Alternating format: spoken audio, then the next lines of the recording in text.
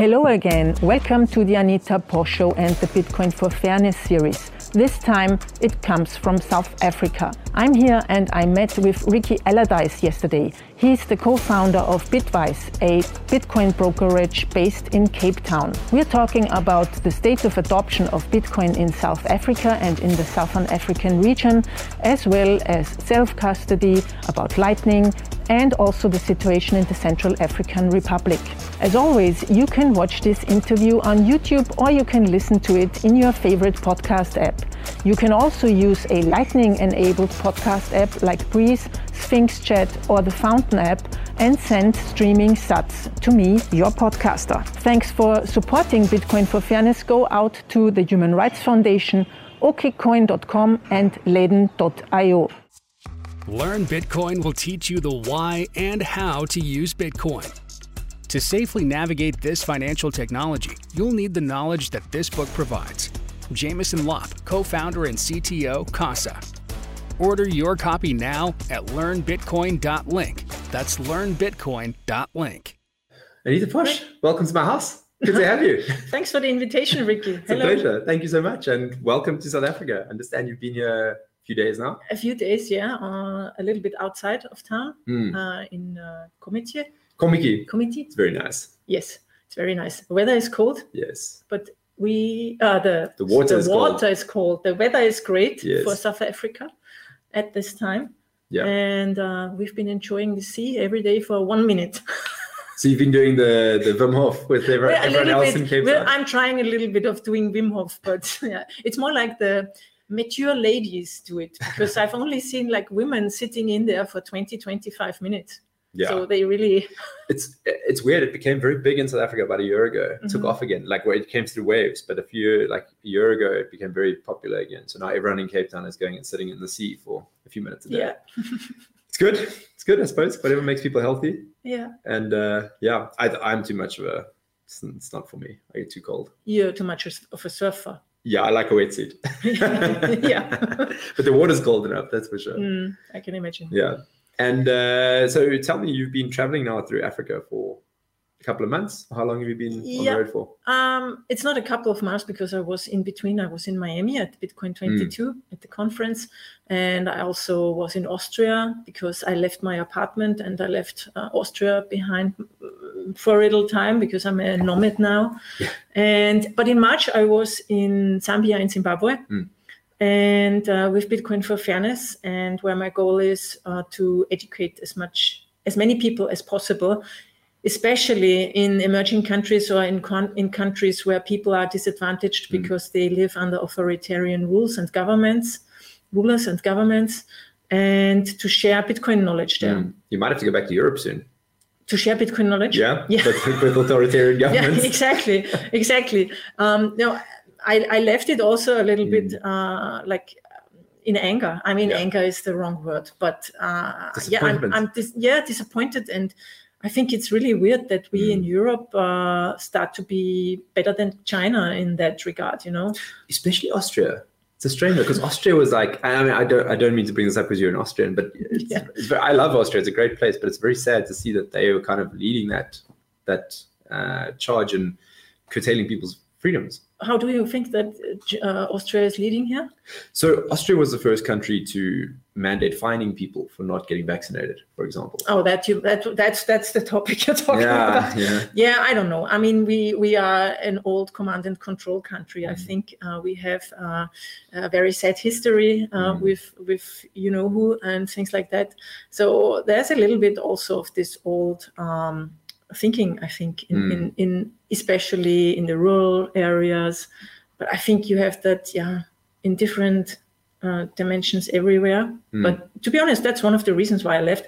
Not so much because of COVID, because I always this is not a topic I wanted to discuss ever. No, because, of course, I don't say it now because of our conversation, but in general, I try to not watch too much TV, or actually no TV and no news anymore, because I get my news where I want. The big things I'll get to know them anyhow from my friends and stuff. There's a lot to learn from that. Hey, you can manage your mental health very well by just cutting out mainstream news, and you can be a lot more at peace when you're not listening to the fear porn every day. Absolutely, because it's not of my interest if there is a traffic accident or a plane accident somewhere, it doesn't change my life.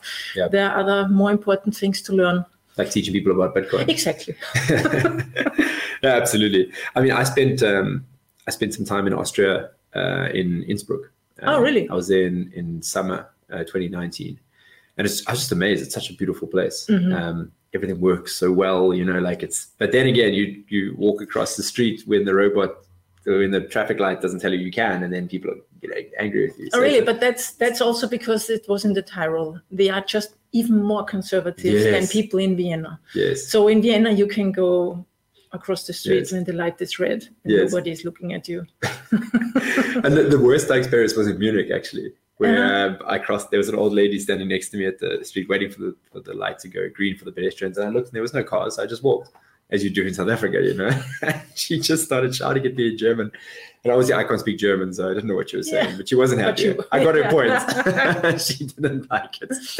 But it's a mindset thing, I suppose. And that is that social conservatism, I suppose, that comes through. Mm-hmm. Yeah. Anyway, it's not really on topic with Bitcoin. But so you've been in Zambia and Zimbabwe now in March. Mm-hmm. What's your experience been with teaching people about Bitcoin? Yeah, it was not surprising, but worse than I thought, let's say it like that. Because the first question of everybody always was, is Bitcoin not a scam? Yeah. So almost all people know about Bitcoin and have heard about it, but they also can tell you a story about someone who has been scammed. And that's sad because basically education then needs to start really at the beginning and tell people first thing, Bitcoin is not a scam. But as soon as you explain to them the limit of 21 million, it can't be inflated. The government can't take it away from you, especially for Zimbabweans in Zimbabwe. They get the use case very fast and are interested in it. So, and there are a lot of problems, as you know, in Zimbabwe with money. And I don't know how long the Zimbabwe dollar will hold. I mean, in its current form. I mean, they just reinvent it every few years. Right? They will, they will take the money of people again and again and again. So, there are a lot of use cases, but the adoption is very low. So in Zambia, I did a talk, and there were other guys talking also about things, but it was all crypto and blockchain. And there was even a guy talking about Axie Infinity. And so it's really sad to see how people get scammed, and because of the fact that they are in need of money, because they are very poor. They also have very low financial literacy, I would say, even lower than in European countries, because I also didn't know how money is made, actually, not made, but how money is created. The fiat system, I wasn't aware of the fact how euros are created. So, but the educational level of the people there is much lower than that. And so they, of course, they tend to believe scammers who tell them, like, in a year you have doubled your money. And so the great thing is that we were able to set up a WhatsApp group then. So in Zimbabwe and in Zambia, we now have 2 Bitcoin-only WhatsApp groups. And in Zambia, next weekend will be the first Bitcoin-only meetup. Oh, really? Yeah. It's exciting. Exactly. And I'm very happy about that, because that's what I want to do with Bitcoin for Fairness. Like, sharing knowledge and supporting them in building their own community, because that's what is the most important thing.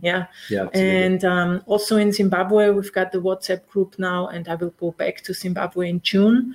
And we even got some aspirational miners there. So I know that the first S9 miners are being sent to Zimbabwe at the moment. Really? And I'm looking forward to visit the site and bring like a report from there.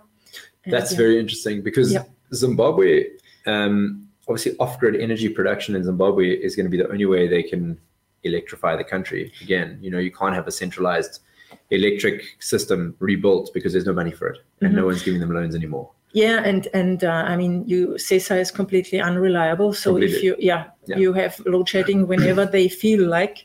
Yeah. And so also I was visiting Nimbe Fresh. Don't know if you heard of the project. It's a big farm, and they did with the Sun Exchange actually from Cape Town. They did a crowdfunding where you could buy solar cells with Bitcoin. Yes. And I visited the site, and then now they are completely independent from CESA, and they showed us also the quality of the product, like the tobacco. Yeah. Now with the continually having power, the product has much more higher quality than before. And so I think, yes, there are a lot of farmers who already have their own solar power panels. And interestingly, exactly the guys who want to start mining there, they have already a solar power because they need it for their farms. Yes. And so this is where it becomes very interesting, because you can't rely on the grid. So it will be all these off-grid disconnected systems that start bringing Bitcoin mining in to increase their profitability and consume energy when something else is not consuming energy. Exactly. So Bitcoin mining will be a way for them to monetize their surplus energy because you can't sell it back into the grid because the government doesn't have the system to purchase power back from you. Yeah, exactly. So this is very exciting for big farmers like Nimbe Fresh, who are with Nimbe Fresh, it's not Nimbe Fresh, but it's just an idea. So But I mean, if you're a big farmer like that and you're operating at the, let's say, 100 kilowatt level of power production, you can collect quite a few S9s in there. And that's right. I mean, we're starting with a much smaller scale, and it's basically to have a proof of concept and maybe to grow it from there. But I think I'm not so experienced with mining, to be honest. I'm keen on learning always, of course. But experienced miners told me already that it's not so easy to just mine with solar power because you need the batteries and all the things. And so the question is really a question of how much money do you have to put in to get how much out. But as you say, when they can get a hand at second-hand miners and they have excess energy, then they can do it. I mean, then it's maybe just 20 or 30 USD a day, but for a Zimbabwean, that's basically what some people there earn a month. I think the way to approach it would be to look at it as a way to offset the losses you would make in electricity anyway. You're claiming back some of your electricity losses, because if you didn't have Bitcoin mining, that would just go, you'd have to vent that power into the ground or wherever. So it's a way for them to recoup some of their costs and increase the overall profitability of their entire operation. Because if you're just mining Bitcoin and solar, you are only going to be mining for a few hours a day, because those farms that are using solar are consuming most of the energy they produce during the day. So it'll only be like after 5 o'clock in the afternoon and maybe before 7 a.m. in the morning, where you're getting a large amount of energy and you're not consuming it, and then the Bitcoin miners can come on. You can kind of load balance, but it'll take a bit of, I think a pilot is going to be very interesting to see how it plays out there. The other interesting thing about Zimbabwe is there was one exchange a while back called Golix. Yes. And the owner, or the founder of Golix, allegedly lost the private key to the hardware wallet where all the Bitcoin was stored on, allegedly. I don't believe it, but he had one hardware wallet, and that's where everyone's funds were stored on. And that went missing, surprise, surprise. So I don't know if there's still an exchange in Zimbabwe. I think they've been shut down. So the problem is liquidity. Like, how do you get Bitcoin into that system? It has to come from remittances and from outside. From outside in. Exactly. So the Golix was shut down, I think, in 2017 or 2018. Before that, they even had a Bitcoin ATM in Harare where you could exchange US dollars and back. But they were shut down in 2017. I don't know exactly the background, but the central bank, I think, or the government told them, shut it down, because that was the time where there were a lot of scams and a lot of people went to the central bank and said, I lost my Bitcoin. In a scam. But then therefore they took this exactly as an excuse to shut everything down, because the Zimbabwean government even said publicly, we want to keep Bitcoin offshore. I mean, I don't know how they want to do that, but you can try. So, Bitcoin is always offshore. It's very short. Exactly. So the thing with the government, so on the one hand, they don't want it.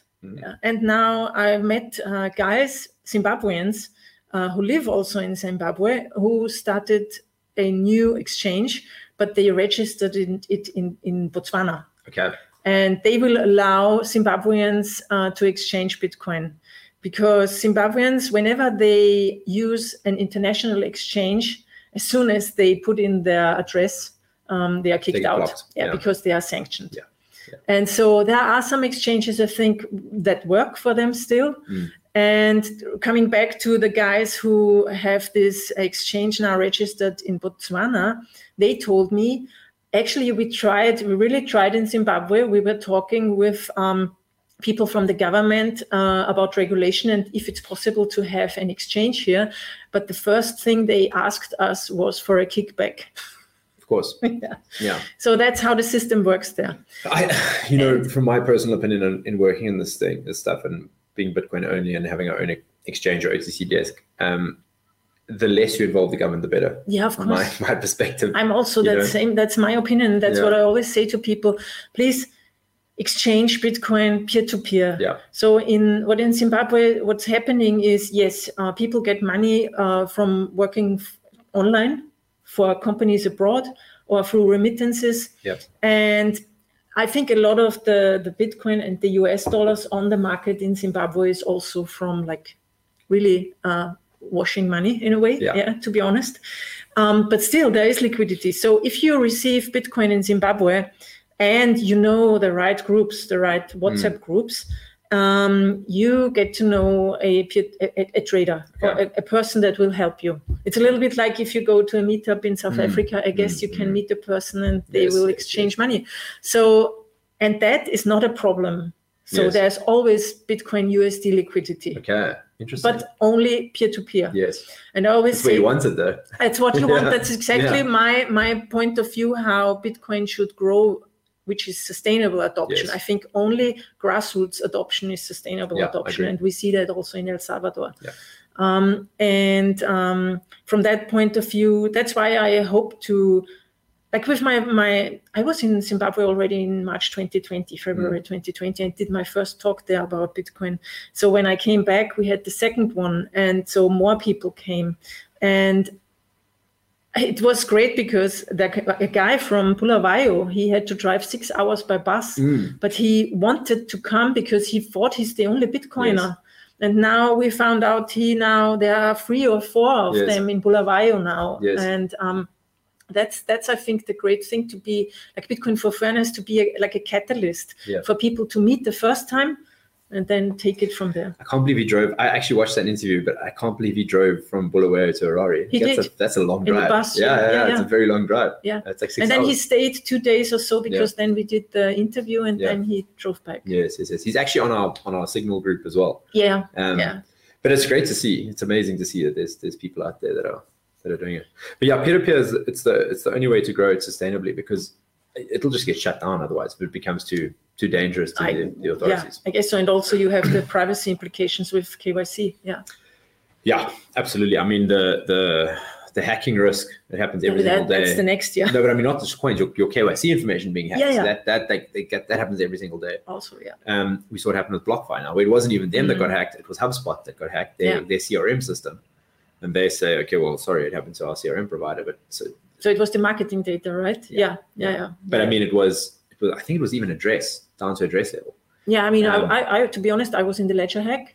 Oh no. And even I was so silly to ship my hardware wallet back then to my house. Yeah, that's how you learn. So now I left. So you learn like that. Yeah. I mean, I think every Bitcoiner who's in for 5, 6, 7, 8 years has been scammed in one or the other way, or had such a mess. Ship your hardware devices to your office or to a local post office and go pick them up there or something. Just don't have it shipped to your house. Exactly. Yeah, because that leaves a chain. And also always use not your real email address. Set up an email address.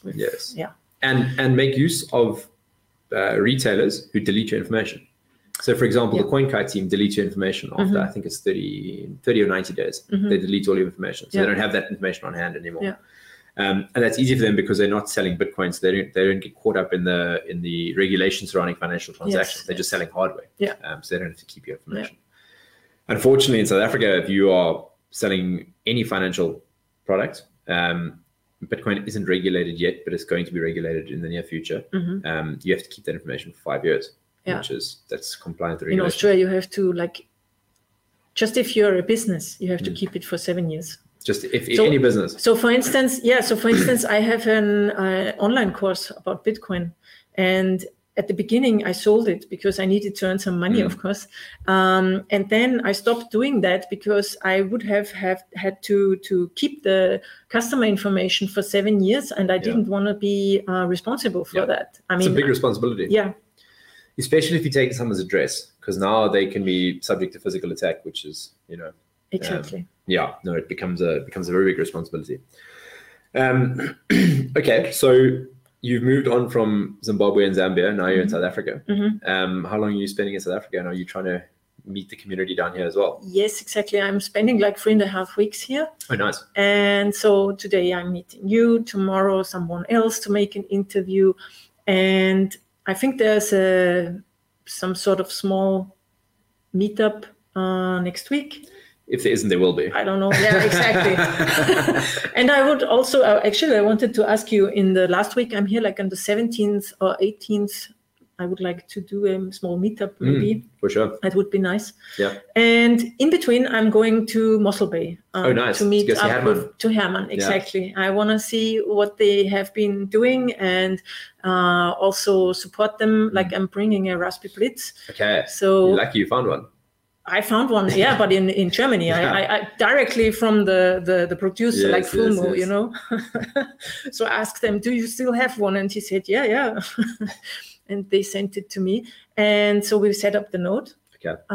And I brought some hardware wallets. I hope I can bring them because Trezor is donating some hardware wallets. Yeah. And we thought it's a good idea. Or Herman said it's a good idea so that the shop owners, the guys who already accept Lightning as a payment, that we can set up a hardware wallet with them and show them how to self-custody their money. Absolutely. And I'm also trying to learn a lot because I'm interested in how they facilitate the payments and especially how the guys then can buy the goods they need. Because I think it's not that easy also here. Exactly. What the problem we have everywhere is that people need local currencies to pay for things. Yeah, for sure. So what I like most about the Bitcoin custody project and what Herman is doing there is he's not trying to be prescriptive to the community on how they should adopt Bitcoin. He's working with the surf coaches who live in that community, and they are the guys going into the community and trying to figure out how to solve this problem. So it's not South Africa has had Europeans come here for 400 years and try to prescribe their solutions, and the top-down approach doesn't work. So they're doing it the other way around, and they're taking the grassroots approach and seeing what sticks, seeing what works. And I think it's been pretty successful thus far. What they are trying to do is to get the shop owners to come to terms with Bitcoin security, and that your funds won't be stolen. They can't be stolen if you custody it in the right way. Because inflation in South Africa is a big, big problem. It's not as bad as Zimbabwe, obviously, and a lot of other countries. It's not as bad as the US currently. But 7.5% to 10% inflation is standard. 6% inflation is kind of the norm, and that's official. So if you look at the unofficial inflation statistics, you're probably over 10%. So, I mean, when I was growing up, a large can of Coca-Cola when I was in primary school was R2, and now it's over 10. So that's 5x, and just in 20 years. So these people, the poorest of the poor, experience inflation worse than anyone else does, because they have no assets that go up with inflation. They don't have a stock portfolio. They don't have a house that they can take money out of their access bond, their mortgage to get to leverage that inflation in their favor. They just experience the brunt of it. So Bitcoin as a savings technology in the poorest communities in South Africa is very, very powerful. But you've got to get past that scam factor first, because as you say, everyone has already been scammed. And in the townships, the Bitcoin scams are rife. And it's just because multi-level marketing, add Bitcoin on top. You know, it's like any other multi-level marketing scam. They just add Bitcoin to it now, and now it's even MLM more, on steroids. Yeah, it's even more potent, you know. Yeah. So that is a problem. But the team at Bitcoin Akasi are doing very good work because they're educating people in their home language. They're not coming there and speaking to them in English. They've got local Xhosa speakers who speak to them in Xhosa, and so it's very powerful. And before they got hardware wallets, they actually got seed plates. So I saw yesterday the video where they are stamping. So one of the guys in our local group has made a jig, and he's been distributing them amongst and they've made their way up to Mossel Bay. So you can make your own seed plates on a washer, because if you buy a seed plate online, it's like 1,000 rand. 60 USD or 70. Easy. So 1,000 to 1,500 rand for a seed plate. But with this homemade, it's a 3D printed jig that holds it in place and puts the washer in, and then you get the number punches. But to buy it once off costs you about 700 rand, which is 35, 40 euros. But then every 24 words is like 25 rand because you just buy a set of washers. So once you've got that, and that thing can be shared amongst a bunch of people. So for example, the store owner can have one himself, and then he can charge people to come and make their own, for example. Oh, that's a good idea. You just charge them for the washers. As a business. As a business. So then call it 40 rand, for example, to come and make your own. And if it's 12 words, it's even easier. 12 words is the pass rate. You know, it's cheaper, it's easier. And he can sell the washers already pre-numbered, so it's easier. Because I don't know if you've made one of those before, but it takes a long time. The real proof of work. It's just the banging those letters. So it's but it's real proof of work. You know, you feel good when you've done it. But so they had those before they had hardware wallets, which tells you they're being taught the right way how to do this. You know, so they've got their software wallets on their phone. And then they store their private keys that way. And in the township, your biggest risk, besides theft, is fire or floods, because shacks are not resistant to either of those things. So having something that's indestructible like that is very, very important. So where do they put it then? Probably bury it in the ground under their floor, because their floor I would soil, do that. Right? Put it in a coffee can, bury it. And that's can be your life savings, and for future generations, 50, 100 years. I wonder, but what I really wonder is if those guys there in the township go out and everybody knows that they are dealing with Bitcoin, isn't that a danger? That is a danger, very much so. So this is where things like multi-sig are going to become important. So once again, this is where Bitcoin Akasi can play a role. They can have the coordination software on their laptop. They've got a computer with Sparrow running on their computer. And the guys can bring in their hardware wallets. And for example, Bitcoin Akasi, Herman can have one key, and he can hold a key for them. And if they're doing a 2 or 3 multi-sig, then they can have a key on their phone, and they can have a key on their hardware wallet. So they control 2 keys. And you do still run the risk, because if someone knows you hold Bitcoin, they have to get the 2 keys from you, but you could keep those 2 in separate places. Yes. For example. So this kind of education, especially for the vendors, is going to become important. I think then it's even better that adoption is fast, because if everyone has Bitcoin, then you're cannot be singled out anymore. Definitely. But I really think the inflation approach is the big one, because people here know, especially now, prices are going up massively. And so sort of one measure is cooking oil. People use a lot of cooking oil in the township to cook their food, and the price of cooking oil has almost doubled. So they really, you don't have to tell them about inflation. They feel it. They know. They know more about inflation than any central bank governor can tell you about inflation. So if you can tell them, listen, this is a inflation-resistant money over 5 years, not over 6 months or 1 year, but over a 5-year term. I think that's the. And do people here go into the US dollars as much as in Zimbabwe? Not at all. Not at all, right? So they don't use this. Wealthy people do. But not really. They have, so wealthy people have offshore bank accounts, or they have a USD denominated accounts where they store some dollars. But people in the township, no. The South African rand, as far as central banks go, the South African central bank has done a very good job. And I'm not a fan of central banks, but I would say that they've done a better job than 95% of central banks in the world. If you look at our money supply, our M1 money supply has only increased by 140% in the last 10 years. If you take Canada, it increased 300% in the last 12 months. So from that angle, and pick a bank, we've printed less money than they have. which is surprising. So there's a lot of fiscal conservatism in the South African Reserve Bank in that sense. But at the end of the day, they're still shitcoiners. They're still going to print money. It's still, eventually, the Reserve Bank will be captured politically and it will become a tool of politics. It's just the way it goes. Yeah, so of course. It's not a matter of if, it's a matter of when. Yeah, it's everywhere the same. So to answer your question, no one in the poor community holds USD. They all hold rands. And do they also bury it at home? I mean, have it at home? Because do they trust the banks? No, not at all. So they are also not banked. So like in Zimbabwe and everywhere else, poor people are not banked. No, poor people, everyone is banked in South Africa. Very close to everyone. But they don't trust the banks. Oh, that's... So you'll see on payday, there will be massive queues outside the banks to withdraw all their money. And that might be a factor of a few things. It might be a factor of they have outstanding debts and they don't want the payday loan sharks who are claiming back debit orders from them to take money out of their bank. So that's why they remove all their cash, because they have debt. It could also be that they don't trust the bank. And it could also be that they want to do most of their transactions in cash, because in the township economy, most people are using cash because to receive a payment costs 3% across a card rail.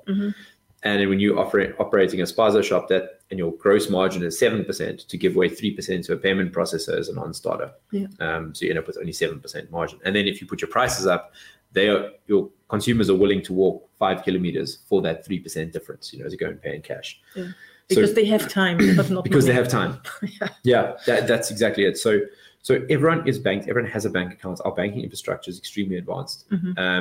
It's very easy to transact in South Africa and send money around. And we were one of the first countries in the world to have real-time settlements between banks. So I can do an instant EFT to you, even though you. What is an EFT? Electronic fund transfer. So it's a bank to bank transfer. Okay. So instead of using the card rail, so paying via card, I send money from my bank account to yours. So SEPA in the EU and the US, they've got their own system. But so we have real-time payments where you can pay an extra amount. With my bank, it's R7.50 to transfer money to you instantly, and then the money shows up in your account instantly. You don't wait 2 days for it to clear or whatever. Okay. And if you're with the same bank, it's instant. So our banking infrastructure is very advanced. It's relatively safe. It's the issue doesn't sit. It's not, people won't leave the rand because the banking system sucks. On a user experience level, on a system level, they'll leave because the money is losing its value, but the banks will be there all the way to make the system work for them. So I think inflation is going to be the key issue. It's not so much they're unbanked. And do you have something like mobile money here? So they tried. So the company that rolled out mobile money in Kenya is Vodacom. So Vodacom is a South African company. So they rolled out M-Pesa mobile money in Kenya, and it worked phenomenally well because people are unbanked, etc. They tried it in South Africa, complete failure. Oh, interesting. Because the banking infrastructure is good enough that you don't need to rely on sending airtime around to make payments. So it does, people do still use it, but it's very, very limited and not at all a thing. And I think it's probably discontinued in most regions. And are people using stable coins here? I'm interested in that because in Zimbabwe, I was asked actually, what's a stable coin? So I wanted to ask them how many of you use it, but the question came back. Yeah, so we have stable coins. There's a few people building stable coin rands, stable ZARs as they were. The traders make use of stable coins mostly, the crypto traders, the same as all over the world. They make use of USDC or USDT or whatever, want to DAI or whatever stable coin of their choice. But no, there isn't really a large following for a stable coin yet. I could see how it could work, specifically with Taro, for merchants to accept Bitcoin payments and immediately convert it into a stable coin. And especially if the wallet programmatically lets them convert 2% to Bitcoin and give me 98% in fiat. So it's like an automatical savings account. Yes. Yeah. Yes, I think that's really something that's very much needed here. Because, and then there's the question, I was just discussing it today with the guys from Zimbabwe who want to set up the miners because they have the idea that they don't need the money that they get through mining. They want to give it away for adoption, to other people. But then the question is, you can't just give money away. You know, people will spend it. It's not sustainable, exactly. And so we were thinking, so what could we do? Like, is there an inbuilt savings account that only gives you the money after 2 years or something like that?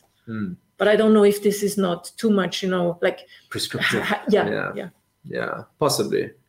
I shy away from anything that tries to tell people how to spend their own money. You know? Just because I used to work in that industry, like we're saying before we started the recording. I used to work in financial services, and the excuse that financial managers always make about their products that lock your money up is they say, oh, but people don't know how to save themselves. So they're thankful to us because we give them this product and it forces them to save. No one's thankful that they're forced to do anything. That's just something they tell themselves to make themselves feel better because your money's locked away for 5 years. So that they have the money to work with it on their exactly own. Because then they can go do whatever they want. And after 5 years, your returns have been poor. There's no repercussions. They're like, sorry, well, you can move it if you want. You know, it is what it is. The ship has already sailed. So I think a wallet that allows for stable coins and Bitcoin simultaneously, that is non-KYC. And this is the tricky part because stable coins always come with KYC.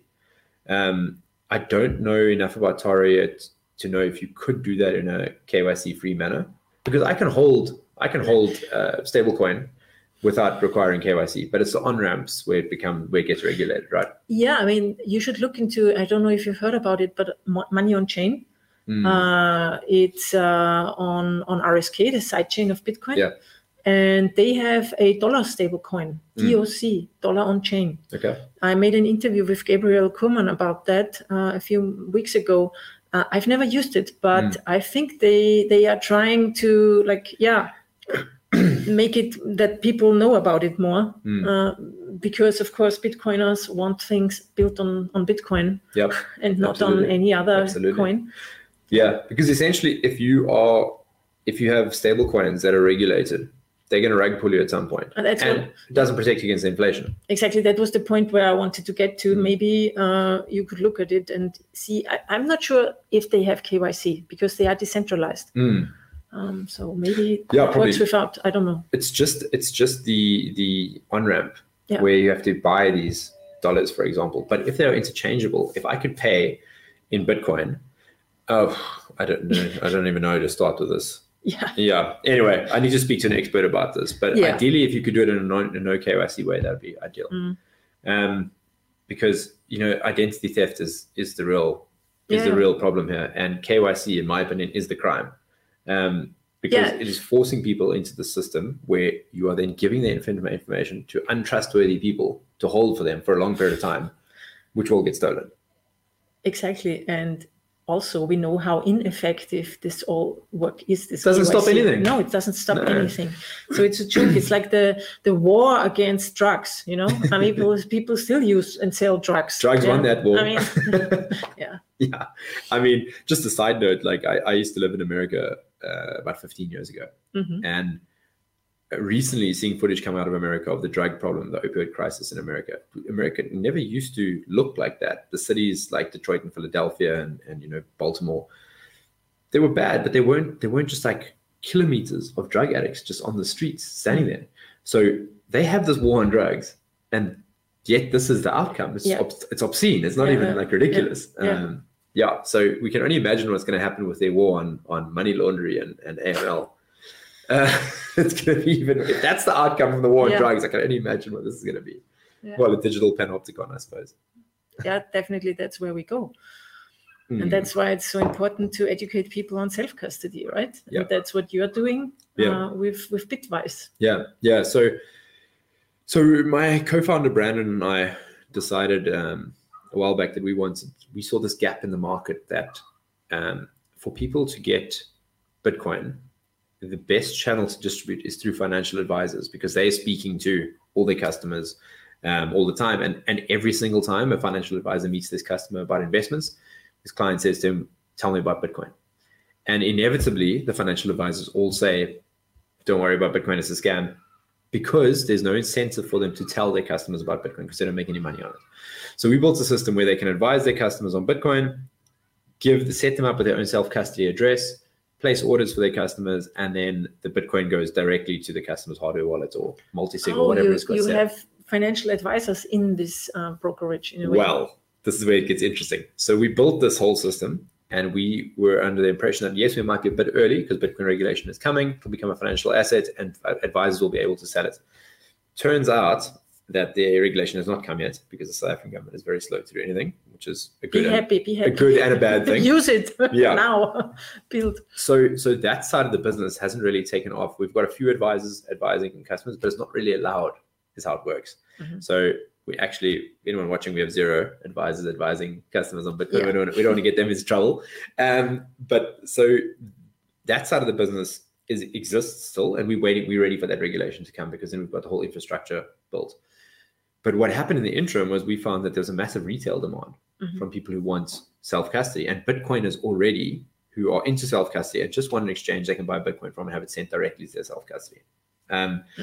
Then with the other services that come with that, like DCA and things like that. So that's been our drive, and we don't hold anyone's Bitcoin at all. I mean, you could technically say we do for a brief period while they send us their money, and then as soon as it reflects, we send them the Bitcoin. So there's that period. So I know some of our, I would say, supporters who point out flaws in our business model will say that to us, because they come from a good place. So yes, we are working on reducing that amount of time we handle the Bitcoin. But by and large, it goes to you, and we don't hold your Bitcoin for any longer than 2 hours, for example. So that we self-custody only, it goes to them. And then we do constant education with our clients who want it. So if, for example, you start with a hot wallet on your phone, then you can come for us, get education, learn how to set up your hardware wallets. And we've got a lot of customers who use multi-sigs now. So we've set up their multi-sigs for them.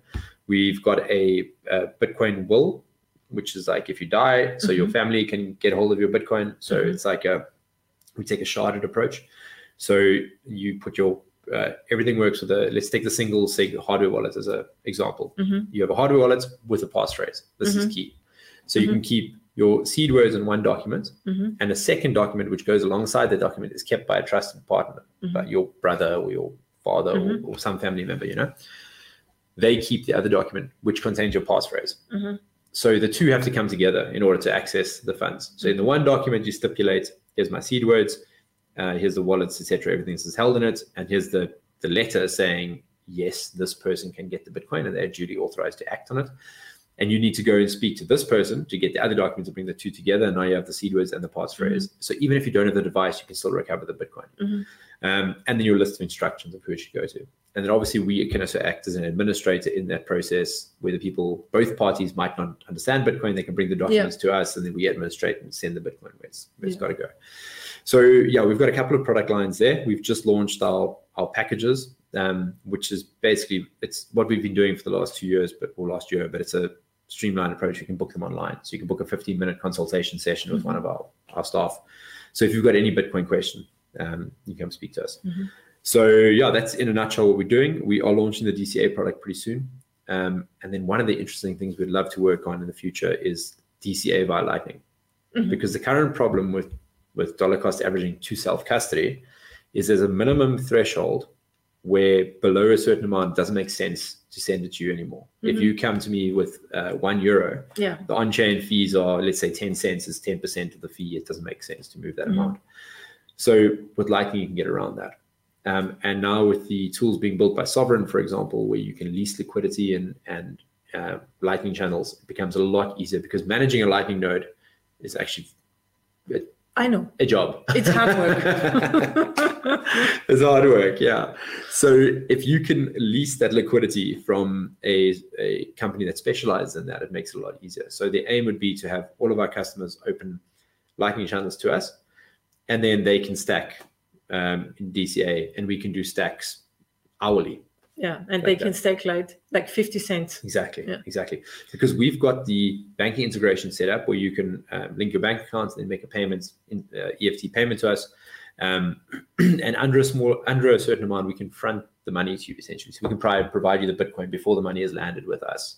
Because it's an EFT, a bank-to-bank transfer, you can't reverse the payment. It's very difficult to reverse the payment. So we know at 99% certainty that the money is going to land with us. So then the user initiates the EFT. Immediately, as soon as we get the success token that the transaction has happened, we can send you the sats to your channel. So you can get that instant gratification of getting your Bitcoin to self-custody immediately via Lightning.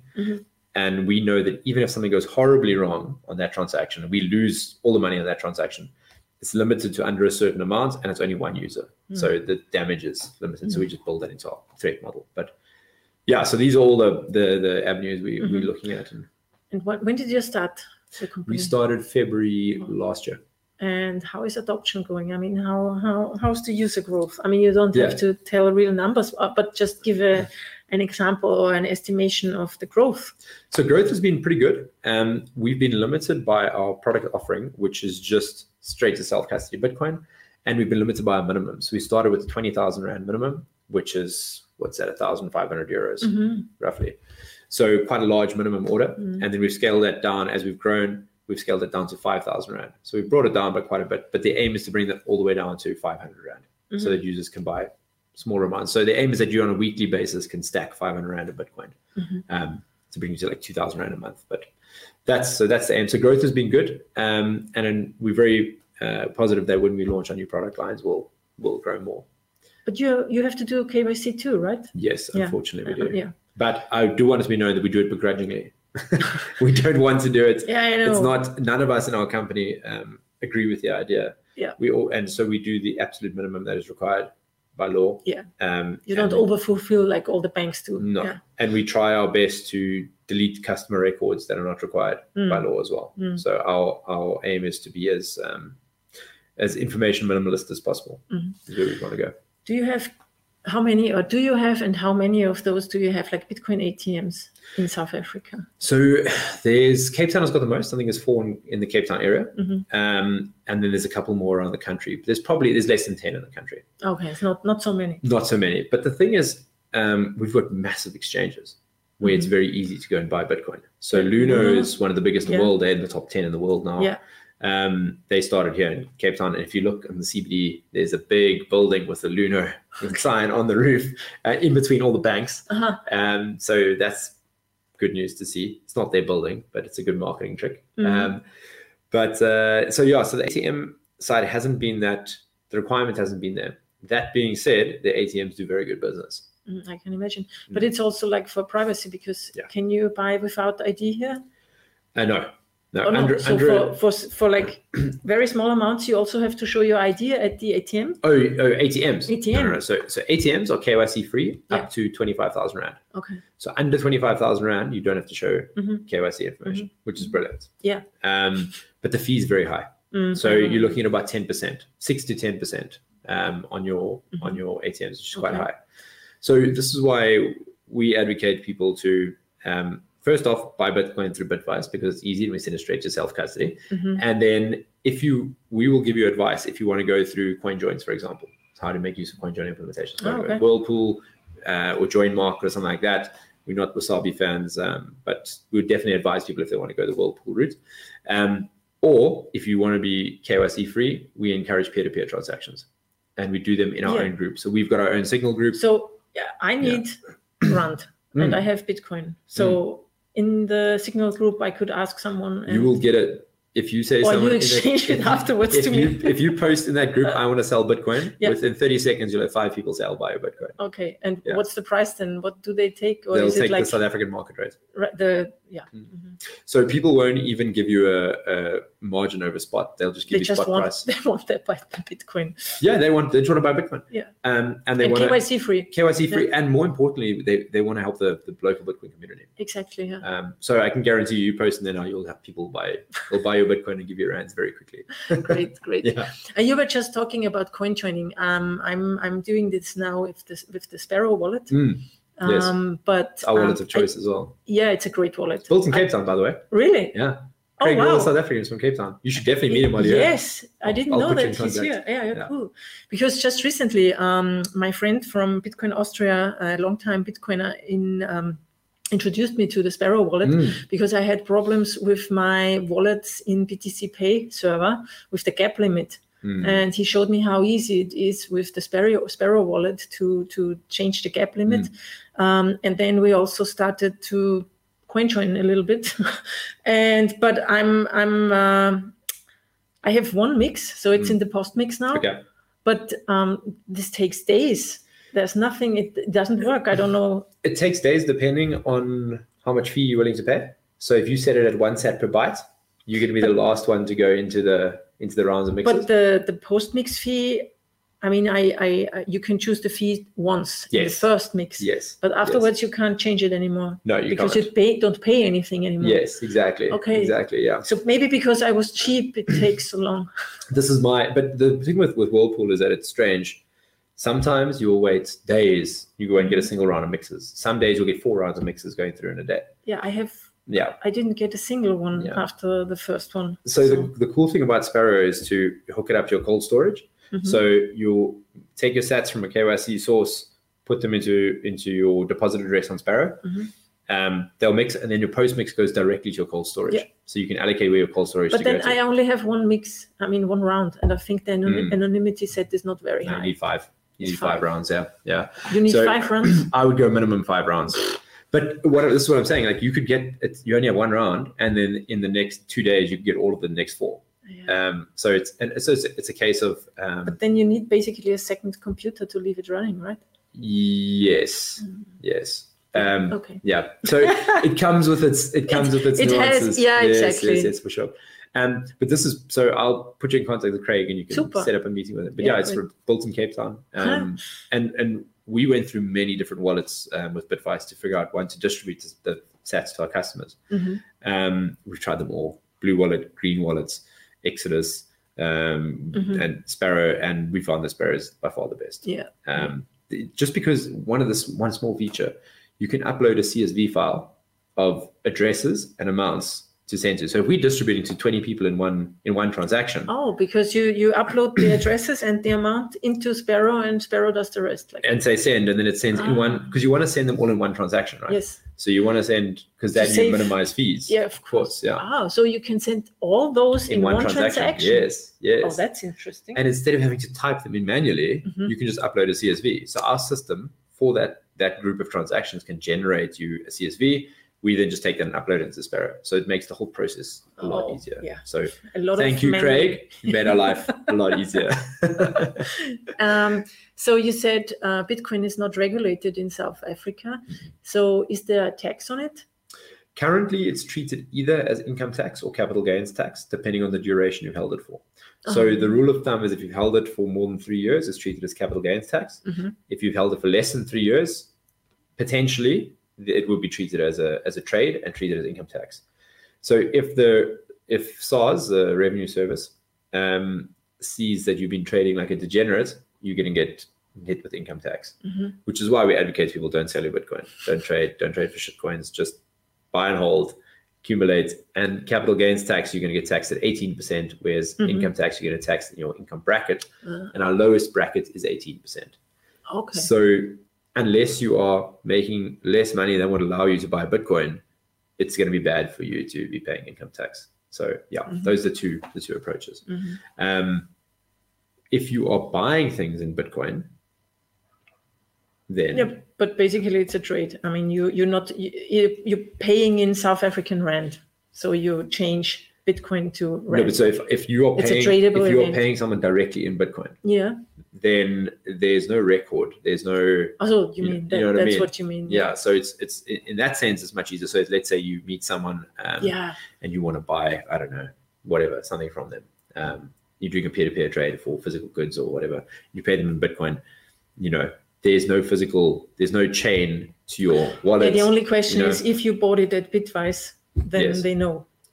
No, they don't. They don't. So they could know. The only way they would know, so Bitvice doesn't do any reporting we don't report by choice to the receiver of revenue.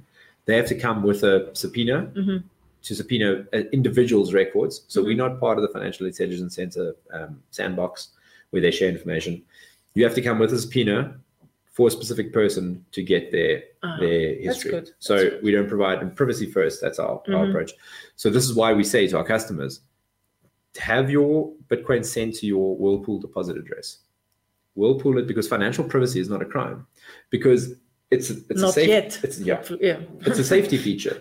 In a country like South Africa, where violent crime is through the roof, where we have 50,000 murders a year. It's massive. Whoa. yeah, it's out of control. It's huge. So we live in a very, very dangerous country, and that's hyper localized, obviously, in certain areas. It's not evenly spread across the country. Some places are much more dangerous than others. I mean, there's some places in South Africa that are as safe as, the safest place in Europe. But it just depends where you are. But the point being that if I have all of my sats in a self-custody wallet and I go and pay someone in Bitcoin, that person can check the blockchain and see all of my transactions and see all my sats. And you might see, oh, this guy's got X amount of Bitcoin. I'm going to follow him home and hold him up and steal his Bitcoin. Whereas if you've gone through Whirlpool and you've treated your privacy seriously, you're not going to have that problem. So it's a safety feature. It's not because you're trying to dodge anything. It's because you're protecting yourself and you have a right to financial privacy. Yeah. And I mean, the easiest step, I think, is to use separate Bitcoin addresses for each transaction. That's where it starts, and don't reuse an address. Never, ever reuse an address. Yeah. And so this is one of the things we also do is users upload their address. So we encourage people to just, every time you want to make a purchase, just give us another address. The next step would be to get users to give us an XPub, and it can just randomly generate an address as well. That has privacy trade-offs, obviously, but it is better than, using the same address every single time. So there's a couple of product enhancements we're looking at here. So what are the languages here, the regional languages? English is the official language, right? No. We have 11 national languages. Ah, okay. I was just thinking about translating my book. So we have 11 national languages. English is one of the least widely spoken. Oh. Afrikaans is actually the most widely spoken language. And Afrikaans was derived from Dutch, but it is significantly varied now that they two can't really understand each other. I mean, I can read Dutch and understand maybe 30% of what they're saying. In Afrikaans. Because I'm fluent in Afrikaans, so I can read Dutch. Oh, you are fluent in the other so I can read Dutch, and then because I understand Afrikaans, I can understand it. But so Afrikaans is the most widely spoken by geography. But then if you look at by amounts of people who speak a language, it's probably Zulu or Xhosa. Because I just wanted to ask, I mean, Afrikaans speakers are white? No. There are more non-white Afrikaans speakers than white Afrikaans speakers. I thought it's because it's from the Dutch, then I thought maybe the Afrikaans are the white Africans. So the Nationalist Party of South Africa that implemented apartheid in the 1940s, 1950s, were Afrikaner nationalists. But Afrikaans has a 400-year history almost, 350-year history in South Africa. And Afrikaans is spoken by what's called the colored community, which is a race in South Africa, predominantly around Cape Town in the Western Cape. They're majority Afrikaans speaking as their primary language. There's a much smaller community than that speak English, but Afrikaans is the primary language. There's people who are first language Xhosa, Zulu, Venda, Pedi, whose second language is all Afrikaans, not English, and English is their third language. So this is why Afrikaans is geographically in kilometer wide, is spoken the most in South Africa in terms of width across the country. But I think Zulu or Xhosa would be the number one spoken by amount of people. I'm not sure between the two of them. And your training materials, do you have that in English or in other languages? English only, unfortunately. But the thing with all Afrikaans people who can afford to spend 5,000 rand to 20,000 rand in Bitcoin understand English. English is a universal language, you know. So it hasn't been a significant hurdle for us yet. But one of the things we'd like to contribute towards is the translation of seminal Bitcoin text. So this is why we support a project called Exonumia, because they're translating Bitcoin text into other languages. So I'd love to see the Bitcoin standard in Afrikaans, for example, and Xhosa and Zulu and all of those languages. We're just lucky that we speak English and the world kind of caters to us, but there's a lot of people don't have it that way, you know. Yeah. It's much easier to learn something technical in your first language than your third. Right. Of course. I mean, I'm sure you know this problem. Speaking German and having to read all this stuff in English must be I mean, one of my first projects was to translate Andreas Antonopoulos' Internet of Money to German. Okay. Which I did 2 volumes, and the first, so like in the afterside, you know, the first one I did, it was really bad because I'm not a professional translator, Yes. you need to be a professional, actually. Yeah. I mean, I think it's understandable. I think you can understand what is meant and blah. But of course, Andreas Antonopoulos,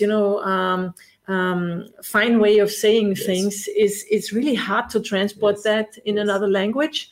And then with all the technical words, terms, there is not even a word in German. What's the word for blockchain in German? Yeah, I mean Blockkette, but nobody would say that. Exactly. Same in Afrikaans. You say Blockketting, but no one would say that. It kind of gets anglicized, I suppose. Yeah. But there's a lot of scope in South Africa, and this is something I just wanted to touch on, is just how many people are into Bitcoin in South Africa. South Africa is consistently in the top 5 by Google search trends for the last 10 years for the term Bitcoin, search term Bitcoin. And that's because South Africans love to be scammed. So they probably always searching some Bitcoin scam, but it's us, Nigeria, and Kenya. Kenya is another big one. Australia is pretty big as well, I think. You mean? Yeah, but globally, I mean, Kenya, Nigeria, and South Africa are always in the top 5 searching for Bitcoin. So everyone's heard about it. Everyone knows about it. Not everyone knows about it that much, but it became very popular in 2017. Yeah. And that's when everyone kind of heard about it or the normies heard about it for the first time, Me too. No, not for the first time, but that was the time when I got into it. Yeah. And then now, fast forward 2022, it's in the news again. And now they're like, well, I still don't have any Bitcoin. Yeah. Maybe I should get some, because when I heard about it then, it went to 20,000. Then I heard it crash. I thought it was dead. And now it's like 60. And the thing is, you convert it into Rand terms. We hit 1 million Rand in South African Rands, the Bitcoin. That's another level where it's in the news. Big marker when it hit 1 million Rand. Okay. It was I think it was just shy of 1 million. On some exchanges, it might have gone over, but it was like 999,000 something. So that 1 million Rand is a big psychological level where it's in the news. Is there a number of accounts on exchanges in South Africa? Because, I mean, you can't really count Bitcoin addresses or something. This is silly, because you can't say it's one person. So, I mean, there are still enough people who do that. but I mean, by the number of exchange accounts, we know it's about 100 million or something worldwide. So South Africa is a tricky one now, because Luno has operations in Nigeria. They have operations in Malaysia, Singapore, the UK. So the Luno total customer base now, I think, is 7 million. Okay. But I don't know how much of that is South African. Yeah. I think, according to the SA Reserve Bank, as of 2019 or 2020, there was a total of 2 million people who held cryptocurrency in South Africa. And how many people live in South Africa? Call it 60 million. 60? Yeah. Well, it's almost as much as Germany. I think they have 70 or 80. Yeah. So it's our population in the UK is very much the same. Oh, okay. So 2 million people in a population which isn't as financially mobile as the UK. I mean, I don't know how many people hold Bitcoin in the UK, but 2 million is a good number, and it's gotten there, let's say 2 million in 10 years. 10 years from now, it's not going to be 4 million. It's going to be, it's going to be 40 million, I think so too. I would say 20 or whatever. Yeah. So adoption is high, and it's obviously because numbers go up, so people are excited about that. But it's got this, I think the staying power now is what's attracting people. The interest is they're like, well, it's still here. And those who've held through the entire cycle. The Lindy effect, right? Yeah, exactly. Those guys, they've held through that cycle. They've seen the lows, and if they've kept, and they've seen all their shitcoins go to zero, right? Yeah. Myself included. I was a shitcoiner in 2017, and penance to myself to teach myself not to do that again. I was like, cool, I'm going to just hold those shitcoins and see what happens. And I've seen coins delisted. I've seen coins go to zero. It's a sad state of affairs, but never do that again. But yeah, so those people all speak to their family about it. So now when you're on the Christmas dinner table and your uncle's like, oh, you still doing that Bitcoin thing? And you're like, I am. Have you seen the price? Exactly. And more specifically, like in South Africa, you're going to struggle to find anyone who thinks the government is doing a good job. Anyone. Across all political spectrums, everyone thinks the government is useless and incompetent.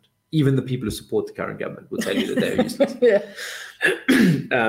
And the biggest issue we have here is people look at Zimbabwe, it's a neighboring country, and they say, they're very worried that happens here as well. Very, very worried. So people are buying Bitcoin in self-defense against the government confiscating your money. And the current regime is kleptocratic. They steal money as like it's going. They're very good at one thing, and that's stealing money. And they have been robbing the country blind for the last 30 years. And the You're speaking of Zimbabwe or South Africa now? South Africa, but both. Okay, it's the same basis. Yeah. Same. And the average South African looks at that, and everyone's got a little bit of money. They say, well, look, if I leave my money in a pension fund, the ANC is going to steal it. Eventually they will.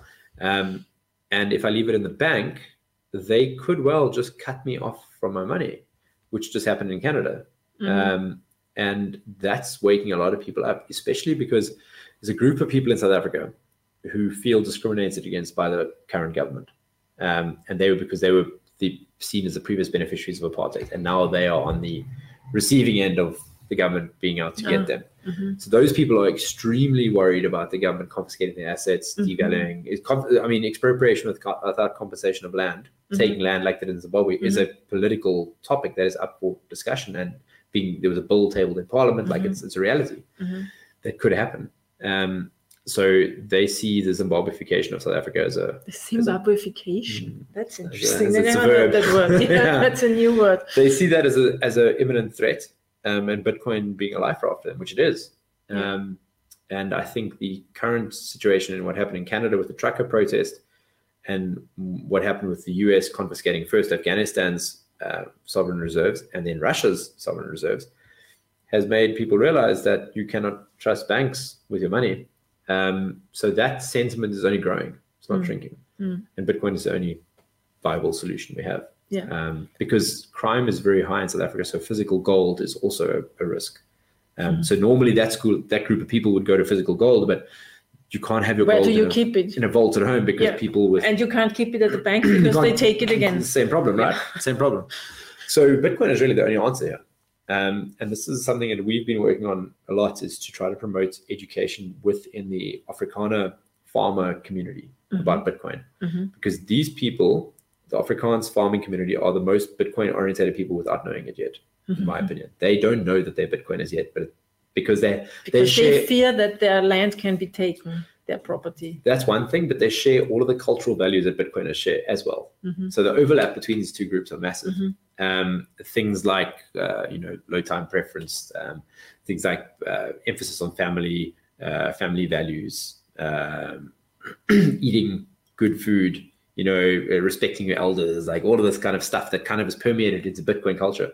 These people have been doing it for like centuries already, so they are naturally kind of have an affinity towards Bitcoin. And so that's something we're trying to focus on, is get this community into Bitcoin, because when the South African government collapses under its own weight, because political change will not, I don't think will come. It will have to be something that happens de facto.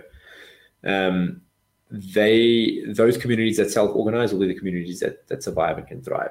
And you have to have capital for that. So if you're relying on the rand as a preservation of your capital, you're going to go down with the ship. So yeah, it's interesting. There's a lot of very interesting things happening here, and I think South Africa is the tip of the spear for the world in terms of applying postmodernist constructs to absolutely everything. So it's we are leading the world in that phase of the decline. So we also have people that are building alternative systems here and are so much more further advanced than anyone else in the world, because they've for 20 years been like, well, this is imminent, let's build. So building their own universities, building their own schools, building their own colleges, their own hospitals becoming soon, their own insurance products, their own food security. It's all happening here. So many little free cities or something like that. Something like that. Not the same concept, but self-organized. No. The free private cities concept is understood in those communities, and they're propagating those like schools of academic thought. The one part that's missing is Bitcoin, though, for them. And they're very aware of it. They're very aware that if the rand goes down, all their hard work for the last 30 years is undermined. So you will have these like intentional private communities pop up, I believe, by default, because it's the only way to survive, really. Speaking of Bitcoin, for sovereign individuals and countries. You're a African. Absolutely. You're in the south, but we have now the Central African Republic, which is the second country to have Bitcoin as legal tender. What do you know about that? Do you have any information about the background? Because I'm really not sure if it's not a shitcoiner thing there that's happening. I can't speak with authority on the topic. What I do know about the Central African Republic is that it is extremely war-torn. It's very dry, it's very arid. It shares, a bit of a border with DRC in the south, but it's very much largely desert. A friend of mine who I studied with, actually, we did conservation, and she worked as a conservationist up in Central African Republic on some of the national parks up there. But it's extremely poor. There's a large amount of poaching. It's war-torn. There's rebels all over the place. So it would be interesting to see if they did this out of necessity, which is kind of the Bitcoin game theory playing out. Would be good to see. Or if this was some shitcoiner play by the central bank to try to, I don't know, have another round before the next collapse. I'm not, so I can't speak with authority. I hope that's not the case. I do know the president has a 2 degrees in mathematics, apparently. But isn't it also weird that suddenly he has a Twitter account, and in his 19th and 20th tweet, he's a Bitcoin maximalist by the words he's choosing? That's and we never have heard of him. But the thing is, you're never going to hear about Central African Republic anyway. That's right. And how much do we know about El Salvador before it got Bitcoinized? Yeah, but there was Bitcoin Beach before. Yeah, of course. So they started it, basically. But Bitcoin Beach didn't just start El Salvador. Bitcoin Beach started. What I'm saying is from the work they've done there and the model they've proved, they inspired the whole world to adopt this model. But I think that Bukele very definitely came onto it. I don't know. I don't know him. Maybe he thought about it even before. But Mike Peterson and Bitcoin Beach, and then now the name Strike.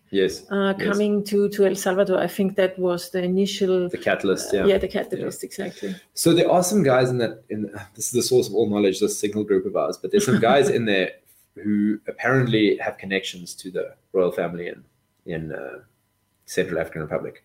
So, and connections in government. So they will probably be able to speak on the topic a bit more authoritatively than I can. But it's very interesting. I hope it's going this way. I already heard that some Bitcoiners already form a kind of a delegation and travel group to meet up in Central African. Was Republic. It like the same clowns who went to El Salvador, like Brock Pierce and all those shitcoiners who showed up there? No. It's one of the Bitcoin miners. From France, Okay. He's credible. Okay, that's good. But I hope he can find something out and maybe teach them a little bit about real Bitcoin. Yeah, I really hope so, because if any countries need Bitcoin, it's the poorest countries. Yeah, of course. And those countries with the franc, they still have the franc, the Central African franc or the West African franc, like Senegal.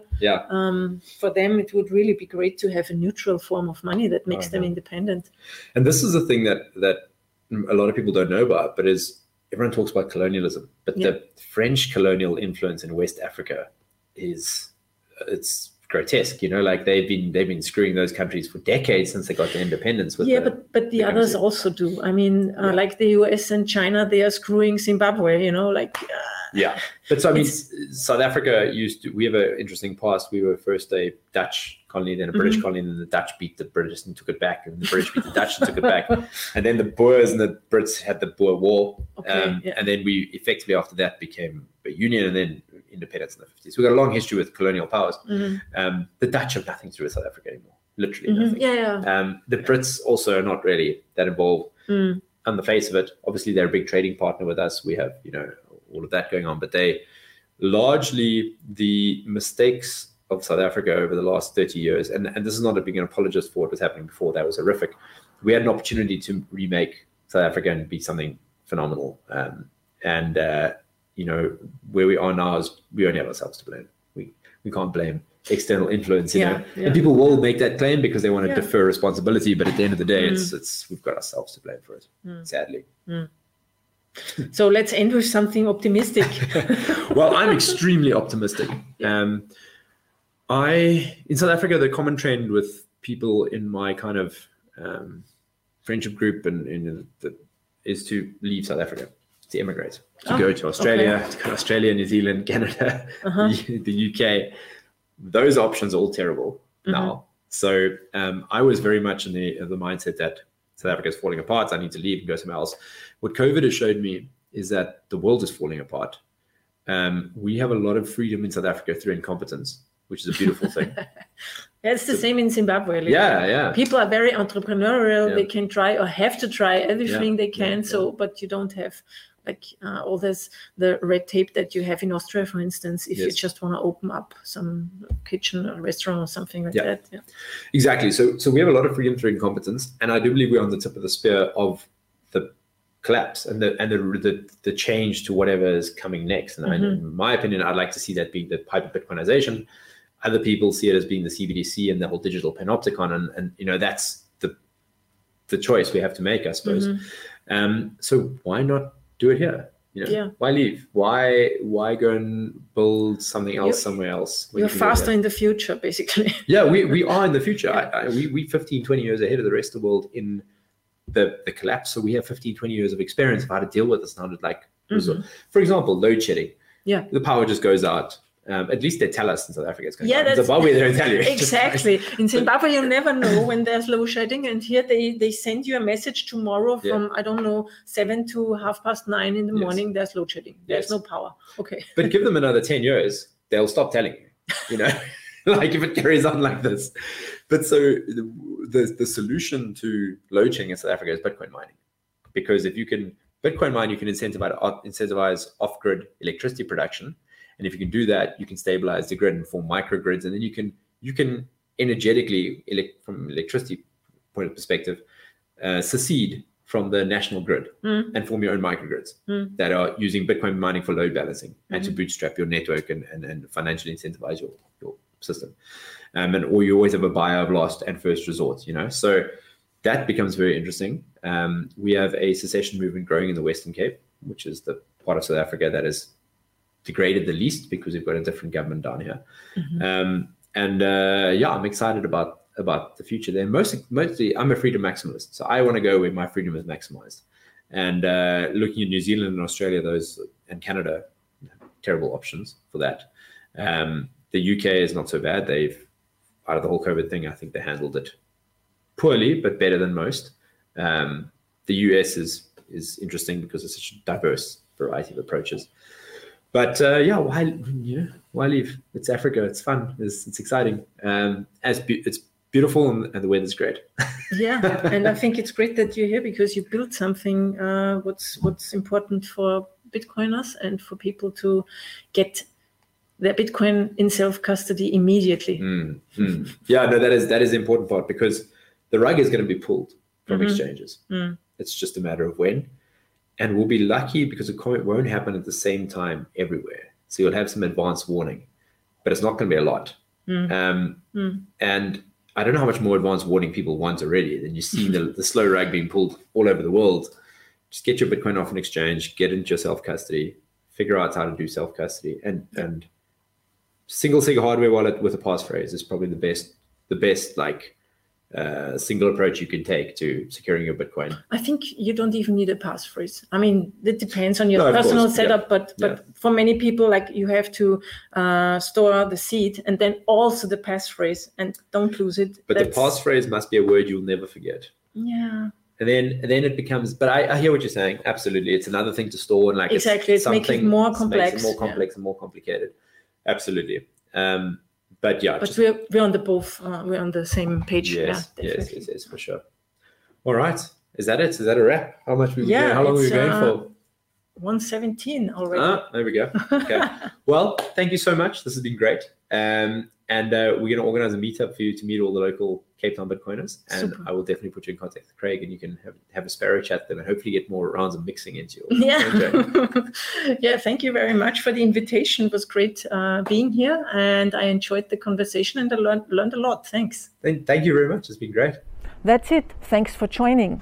If you've enjoyed this show, please subscribe to my newsletter at anita.link/news. A special thank you goes out to the Human Rights Foundation, Leden.io and okcoin.com.